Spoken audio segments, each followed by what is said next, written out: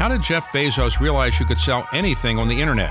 Why did Bill Gates create Control-Alt-Delete? How did synchronized swimming prepare Christine Lagarde for international politics? What made Bob Iger bet big on Marvel? And what inspired Diane von Furstenberg to create the wrap dress? On the David Rubenstein Show, Peer-to-Peer Conversations, I uncover the untold stories of the world's most successful leaders. Listen now on Apple, Spotify, or wherever you get your podcasts. Welcome to For the Ages, a history podcast presented by the New York Historical Society and hosted by David Rubenstein. Join us as he deftly explores the rich and complex history of the United States with some of the nation's foremost historians and creative thinkers. Because history matters. We're here today at the New York Historical Society at the Robert H. Smith Auditorium with Andrew Roberts, who is a distinguished author and biographer, and we're going to talk today about his new book on Winston Churchill, Walking with Destiny. Thank you very much for coming today. Thank you. It's a delight. So Winston Churchill has had at least 1,000 books written about him. Did the world really need another book? Yes, there have been 1,009 biographies of Churchill. The reason that we need a 1,010th is because a huge cornucopia of new sources has been made available over the last 6 or 7 years. The Queen allowed me to be the first Churchill biographer to use her father's diaries, and Churchill met King George VI every Tuesday of the Second World War and wrote down in his diary what Churchill was saying to him. There have been 41 new sets of papers that have been deposited at Churchill College Archives in Cambridge University. The diaries of the Soviet ambassador, Ivan Maisky, from 1932 to 43 have finally been published in Moscow.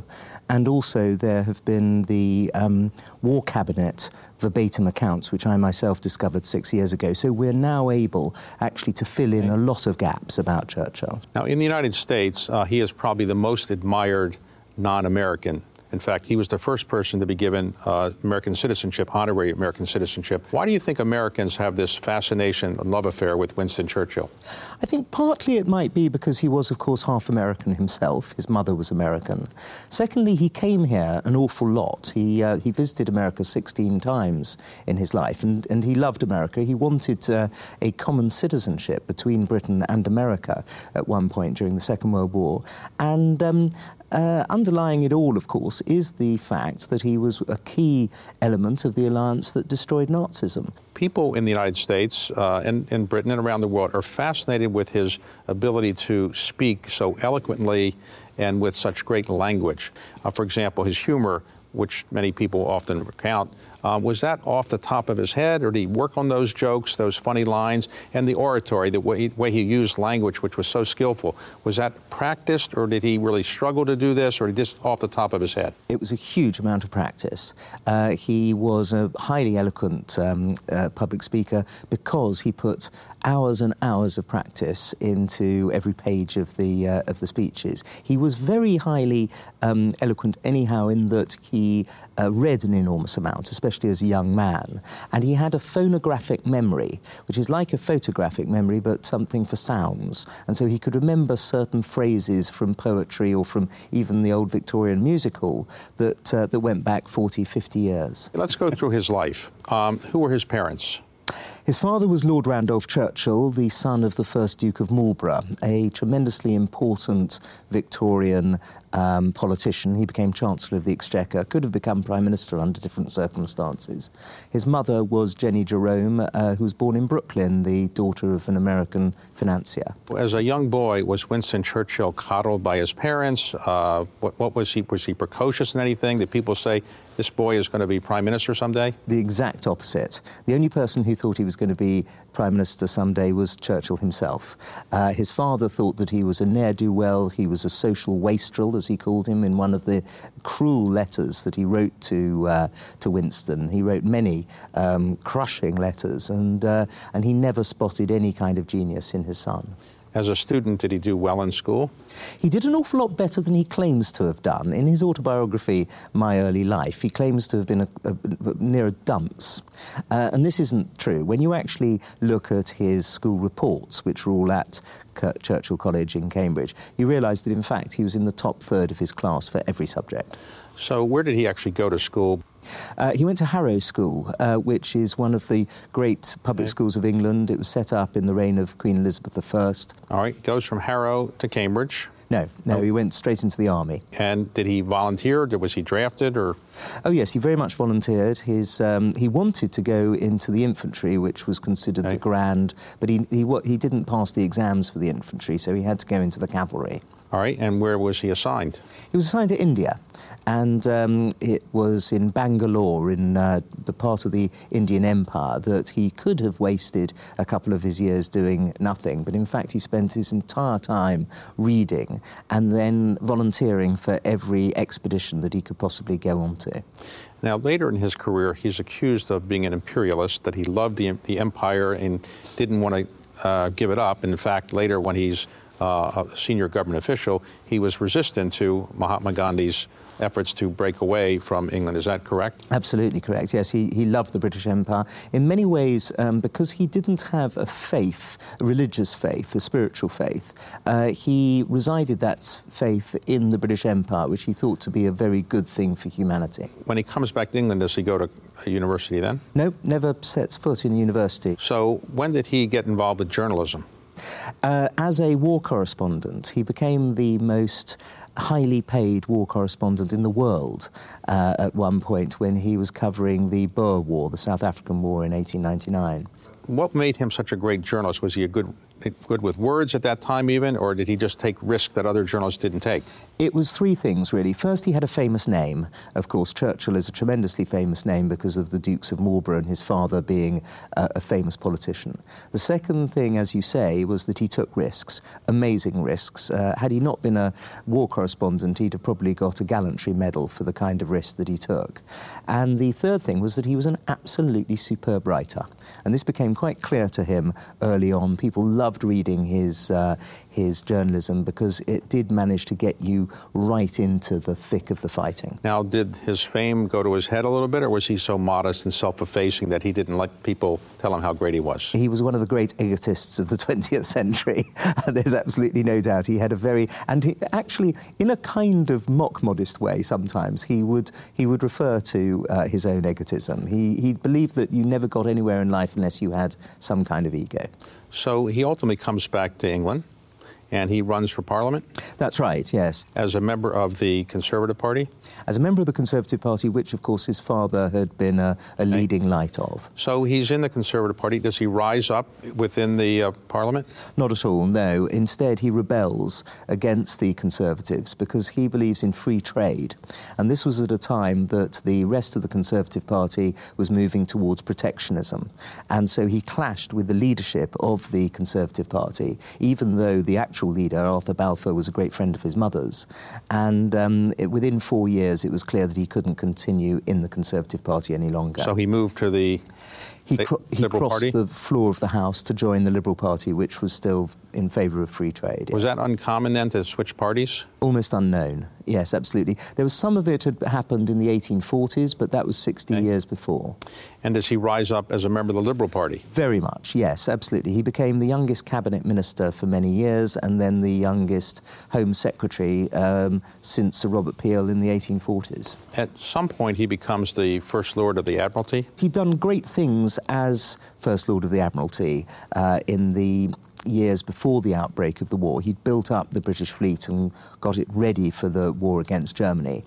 But in 1915, he came up with the idea of moving the British fleet, the Royal Navy, in the Eastern Mediterranean through the Dardanelles Straits and then to anchor it off Constantinople, modern-day Istanbul, and threaten Istanbul. And if it had come off, it would have been one of the great coups of the history of warfare because it would have knocked the Turks out of the First World War.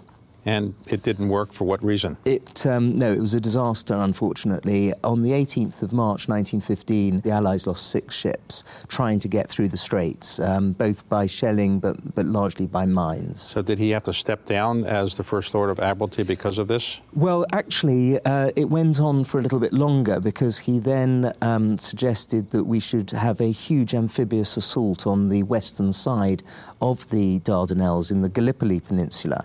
And in the course of the next 8 months, that was to cost 147,000 killed and wounded. And it was really that forced him to resign. So Gallipoli was where Australians and Brits and other people who were in the Allies lost an enormous amount of lives. Yeah. Okay, so he resigns ultimately from that position. Yeah. And does he stay in the Parliament? No, he decides to go off to the Western Front to fight in the trenches as a lieutenant colonel in charge of the 6th Battalion of the Royal Scots Fusiliers. So kind of to atone for his sin, he felt he had to go and be a combat person? He didn't see it as a sin. He always thought that actually it was a brilliant idea, the Gallipoli adventure.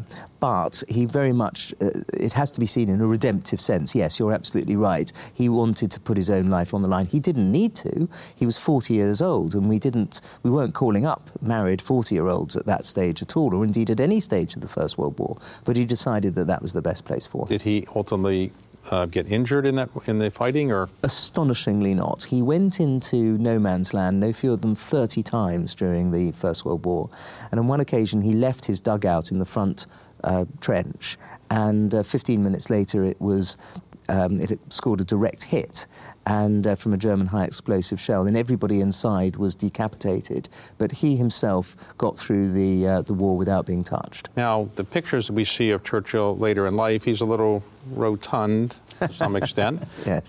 He didn't seem like an exercise fanatic, but was he in good shape those days? Oh, he certainly was, yes. He was the fencing champion of England when he was at school. He was a huge polo player. He was a very fit and healthy young man, especially, of course, as a war correspondent. It wasn't really until his late 50s, early 60s that he started to put on weight. Now, ultimately, after World War I, World War II comes forward, Hitler rises up. Was Churchill warning people about Hitler? He was the first person to warn. He was the most serious and significant figure to warn about Hitler, and he warned throughout the 1930s that Hitler and the Nazis posed an existential threat to the West. Yes. And did anybody listen? Nobody listened, no. This is one of the great tragedies of the 20th century. However eloquent he was, he could make people listen, but he wasn't able to persuade enough people to do what needed to be done to stop Hitler in his tracks. And what point does he switch parties again? In 1924, he, after the Liberal Party had imploded at the time of the fall of David Lloyd George, he realised that there was no reason for him to stay in that party, and he became a Conservative again. Okay, so he's warning against Hitler. People are not listening. The Prime Minister of England, it becomes Neville Chamberlain, and Neville Chamberlain said, we can work out a deal with Hitler. The Munich Agreement, very much at the time of Hitler's threats against Czechoslovakia in 1938, was supposed to stave off war forever. And when Neville Chamberlain came back from signing the agreement, he said it was peace in our time. Churchill didn't believe this for a moment. So Neville Chamberlain's party said we need a new prime minister. That's right, yes. In May 1940, they looked around for a new Prime Minister, but it was not certain by any means that it was going to be Winston Churchill. Did Churchill want the position? Yeah, well, he wanted to be Prime Minister from pretty much the day he stepped inside the House of Commons, yes. And ultimately they decide there's nobody better, and he got the position? No, there was somebody who a lot of people would have put up with, Lord Halifax, the Foreign Secretary, whose biography I wrote 30 years ago, in fact. And it was really Lord Halifax who refused to fight for the position, and also Churchill who insisted on getting it. And that was the reason that ultimately Churchill became Prime Minister. All right, Churchill became Prime Minister at the young age of? 65. So, in other words, until he's 65, an age that some people say is a retirement age, he becomes Prime Minister at 65 for the first time. And he wrote in his war memoirs about this, I felt as if I were walking with destiny, and that all my past life had been but a preparation for this hour and for this trial. Now, one of his main missions is to try to get the United States to come into the war. and he spent a lot of time with Franklin Roosevelt. How successful were those efforts, actually? Completely unsuccessful. There were successful efforts with regard to getting the staffs to talk to one another and to plan what might happen were America to be drawn into the war. But such was the isolationist sentiment in the United States that ultimately, of course, it took Adolf Hitler to declare war against America on the 11th of December 1941, 4 days after Pearl Harbor. So ultimately, after Pearl Harbor, the United States does come into the war. And Churchill is still being besieged by the Nazis, and the Battle of Britain occurs, and Britain is being bombed by the Nazis relentlessly. Does Churchill go hide in the suburbs to avoid this? No. He absolutely not. He had finally to be persuaded to leave number 10 Downing Street, and he instead went to a bunker just a few yards away. Now you can visit it, the Cabinet War Rooms, now known as the Churchill War Rooms. But he only spent a very few days there. He otherwise tried to stay up above ground as much as possible. So it was his rhetoric at that time that captured the attention of the world when he made famous speeches about the need to fight on. What was his most famous speech? His most famous speech was that of the 4th of June 1940, in which he told the British people what they were going to do when the German invader landed in southern England. And he said that we were going to fight on the beaches and in the landing grounds and in the streets and the fields, and of course ending up with that great line, "We shall never surrender." And did he work on that language for a long time, or did it just come to him at the spur of the moment? He had been thinking of great phrases to use all the way through his life, and suddenly the danger equated with the rhetoric, and so he was able to produce these immensely moving speeches and morale-boosting speeches. So at this time, the United States is coming in, and they're buttressing the efforts of the British, but in the end, it's concluded that the British and the United States will have to invade France across the British Channel. So is Churchill involved heavily in the D-Day effort? Massively, yes. He's involved really from day one. He, in fact, before day one, even at the time in May 1940 when we were flung off the beaches of Dunkirk, he ordered the War Office to look into places where we could reinvade and to come up with inventions such as the Mulberry Harbours, which we used ultimately for the D-Day invasion. And all of the great debates and arguments between the British and the Americans and between the politicians and the servicemen were about when and where this attack was going to take place. And did Churchill want the attack to occur much sooner than Roosevelt did? No. Roosevelt and Churchill in June 1943 came up with the date for the invasion. If anything, actually, Churchill was more keen to put off the date until he was absolutely certain that it would meet with victory. Now, the D-Day invasion occurs June 6, 1944. Does it work as well as they thought it was going to work? Yes, much better, in fact. Churchill was nerve-wracked and told his wife, Clementine, the night before that he feared that there could be up to 20,000 men dead. And he said the seas would go red with the blood of the killed. In fact, as we know, it was around 3,000 people who were killed on that D-Day itself, and it went an awful lot better than was feared. Now, had it not succeeded, would Churchill have had to resign, do you think? There had been many defeats before, frankly. We'd lost Tobruk, we'd lost Singapore, we'd had some terrible sinkings of our major capital ships. So I don't think necessarily that his government would have fallen as a result of a defeat at D-Day, no. The D-Day invasion wasn't by itself enough to end the war. The war didn't end really until around April of 1945 or so.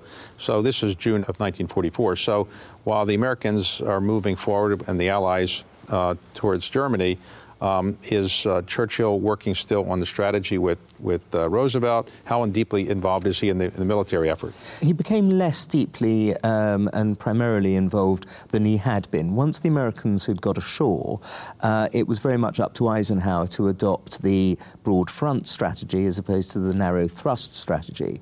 And I think it's also very important to remember that, of course, for every 5 Germans killed on battlefields in the Second World War, 4 of them died in the Eastern Front.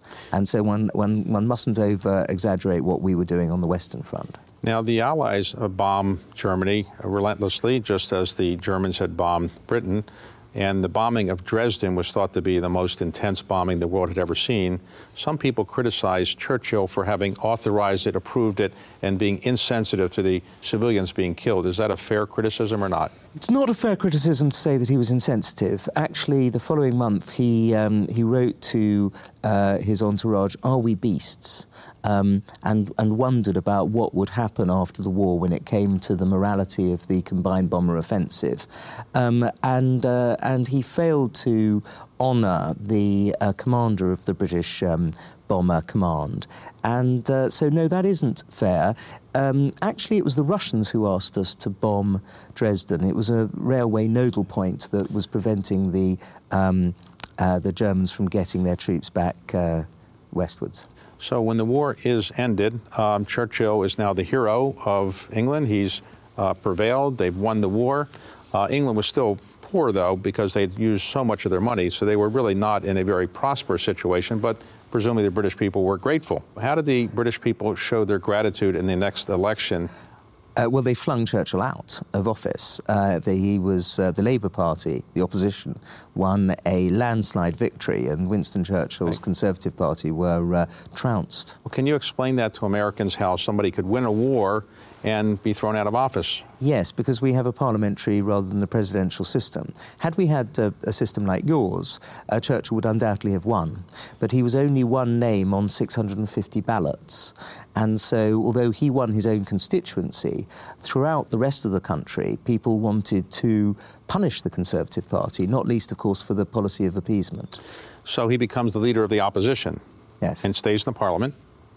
And he stays in the parliament as the leader of opposition for about 6 years or so? That's right, yeah. Now, beginning of that period of time, he goes to Fulton, Missouri to make a speech.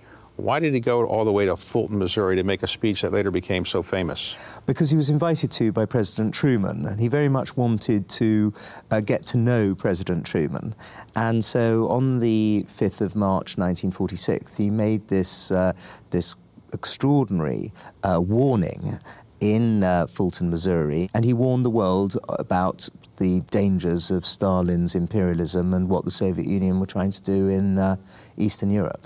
So it turns out that this speech was very controversial because Churchill said there's going to be an Iron Curtain, but many people said, what are you talking about? Because Stalin is our ally. What are we worried about? Is that right? It was a classic example, a bit like before the Second World War, when he was warning against Hitler and the Nazis, and also before the First World War, when he warned against Prussian militarism, of Churchill getting something really right, really an important thing about the 20th century right, but actually being the first person to say it, and therefore getting the most extraordinary amount of criticism. He was denounced in your Congress, in my Parliament, in the press, and so on, for being a warmonger and trying to start the Cold War. What in fact he was doing was warning that Stalin had already started the Cold War.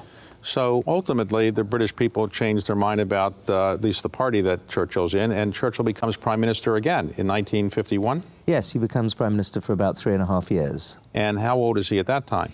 Well, he was actually celebrated his 80th birthday as Prime Minister. He ultimately stays as Prime Minister until 1955? Yes. And then he steps down for health and other reasons, would you say? That, and also, yes, he'd gone pretty deaf by then. And people also recognised that in order for Anthony Eden, his heir apparent, who had been his heir apparent for 15 years, to really get his foot under the table at Downing Street in time for the next general election, he really needed to go. So does he stay in the Parliament? Yes, he stayed in Parliament actually until 1964, until he was 90 years old, just before he died. So what did he do in the latter years while he's in Parliament? Was he a well-known figure around the world? Did he make speeches? Did he write more books? Oh, yes. He continued to write books. After his retirement, he wrote his History of the English-Speaking Peoples, and that was in 4 volumes. It was a huge bestseller, and so he spent time doing that. And he also had lots of other interests in life. This is the great thing about Churchill. He wasn't one of those politicians who could only think about politics. He painted pictures. He travelled, as you say, and he never had a dull moment. Now, Churchill was also seen as somebody that liked to drink alcohol. Is that a fair... Yes, he did drink an enormous amount of alcohol. However, he was not an alcoholic. He was able to process alcohol with this iron constitution for alcohol. And in the whole of the Second World War, there was only one day in which he got drunk. And he was a good smoker? He Cigars? smoked 160,000 cigars in his life, yes, absolutely. So ultimately, he dies at the age of 90, and he is celebrated all over the world. Is that right? Oh, absolutely, yes. I think apart from Red China, Communist China, every country in the world broadcasted his funeral. And today, what would you say is the most important legacy he's left behind? Well, I think the destruction of Hitlerism has to be that. The way in which he warned against the Nazis, he told the world what was going to happen, and then when it did happen, he led, along with Franklin Roosevelt, the Western Alliance in extirpating the most evil dictatorship that the world's ever seen. Do you admire him more than before you started the research on this book, or admire him less? More, in fact. I was expecting not that to be surprised in that way particularly. I had always admired him. As an Englishman, I do feel that I owe my liberty to him in a great degree. But actually, by the end of the 4 years of this work, having read so many of his articles and speeches and his 37 books, I wound up actually loving him, I think. Not to the point that I can't see the huge mistakes he made, the blunders in his life, the big mistakes and flaws he had, but nonetheless, he really is a tremendously great man. Who can possibly excite you to write another book? What person is going to be as exciting as Churchill? What is your next book on? My next book is on King George III, Your Last King. I'm going to try to persuade Americans that he was not the tyrant of the Declaration or the villain of Hamilton's, the musical Hamilton, but instead actually was a enlightened monarch and something of a Renaissance prince. Well, good luck with that. Thank you, David. But I've read this book. It's terrific. Anybody that cares about Churchill should read this book, and people who don't care about Churchill should read this book. It's a great history of a great man. Thank you very much for doing this and this conversation. It's been great fun. Thank you. On behalf of the New York Historical Society, thank you for joining us for another episode of For the Ages, a History podcast, hosted by David Rubenstein. We hope you enjoyed it and come back for more. Thanks for your support. You can share your thoughts at public.programs@nyhistory.org.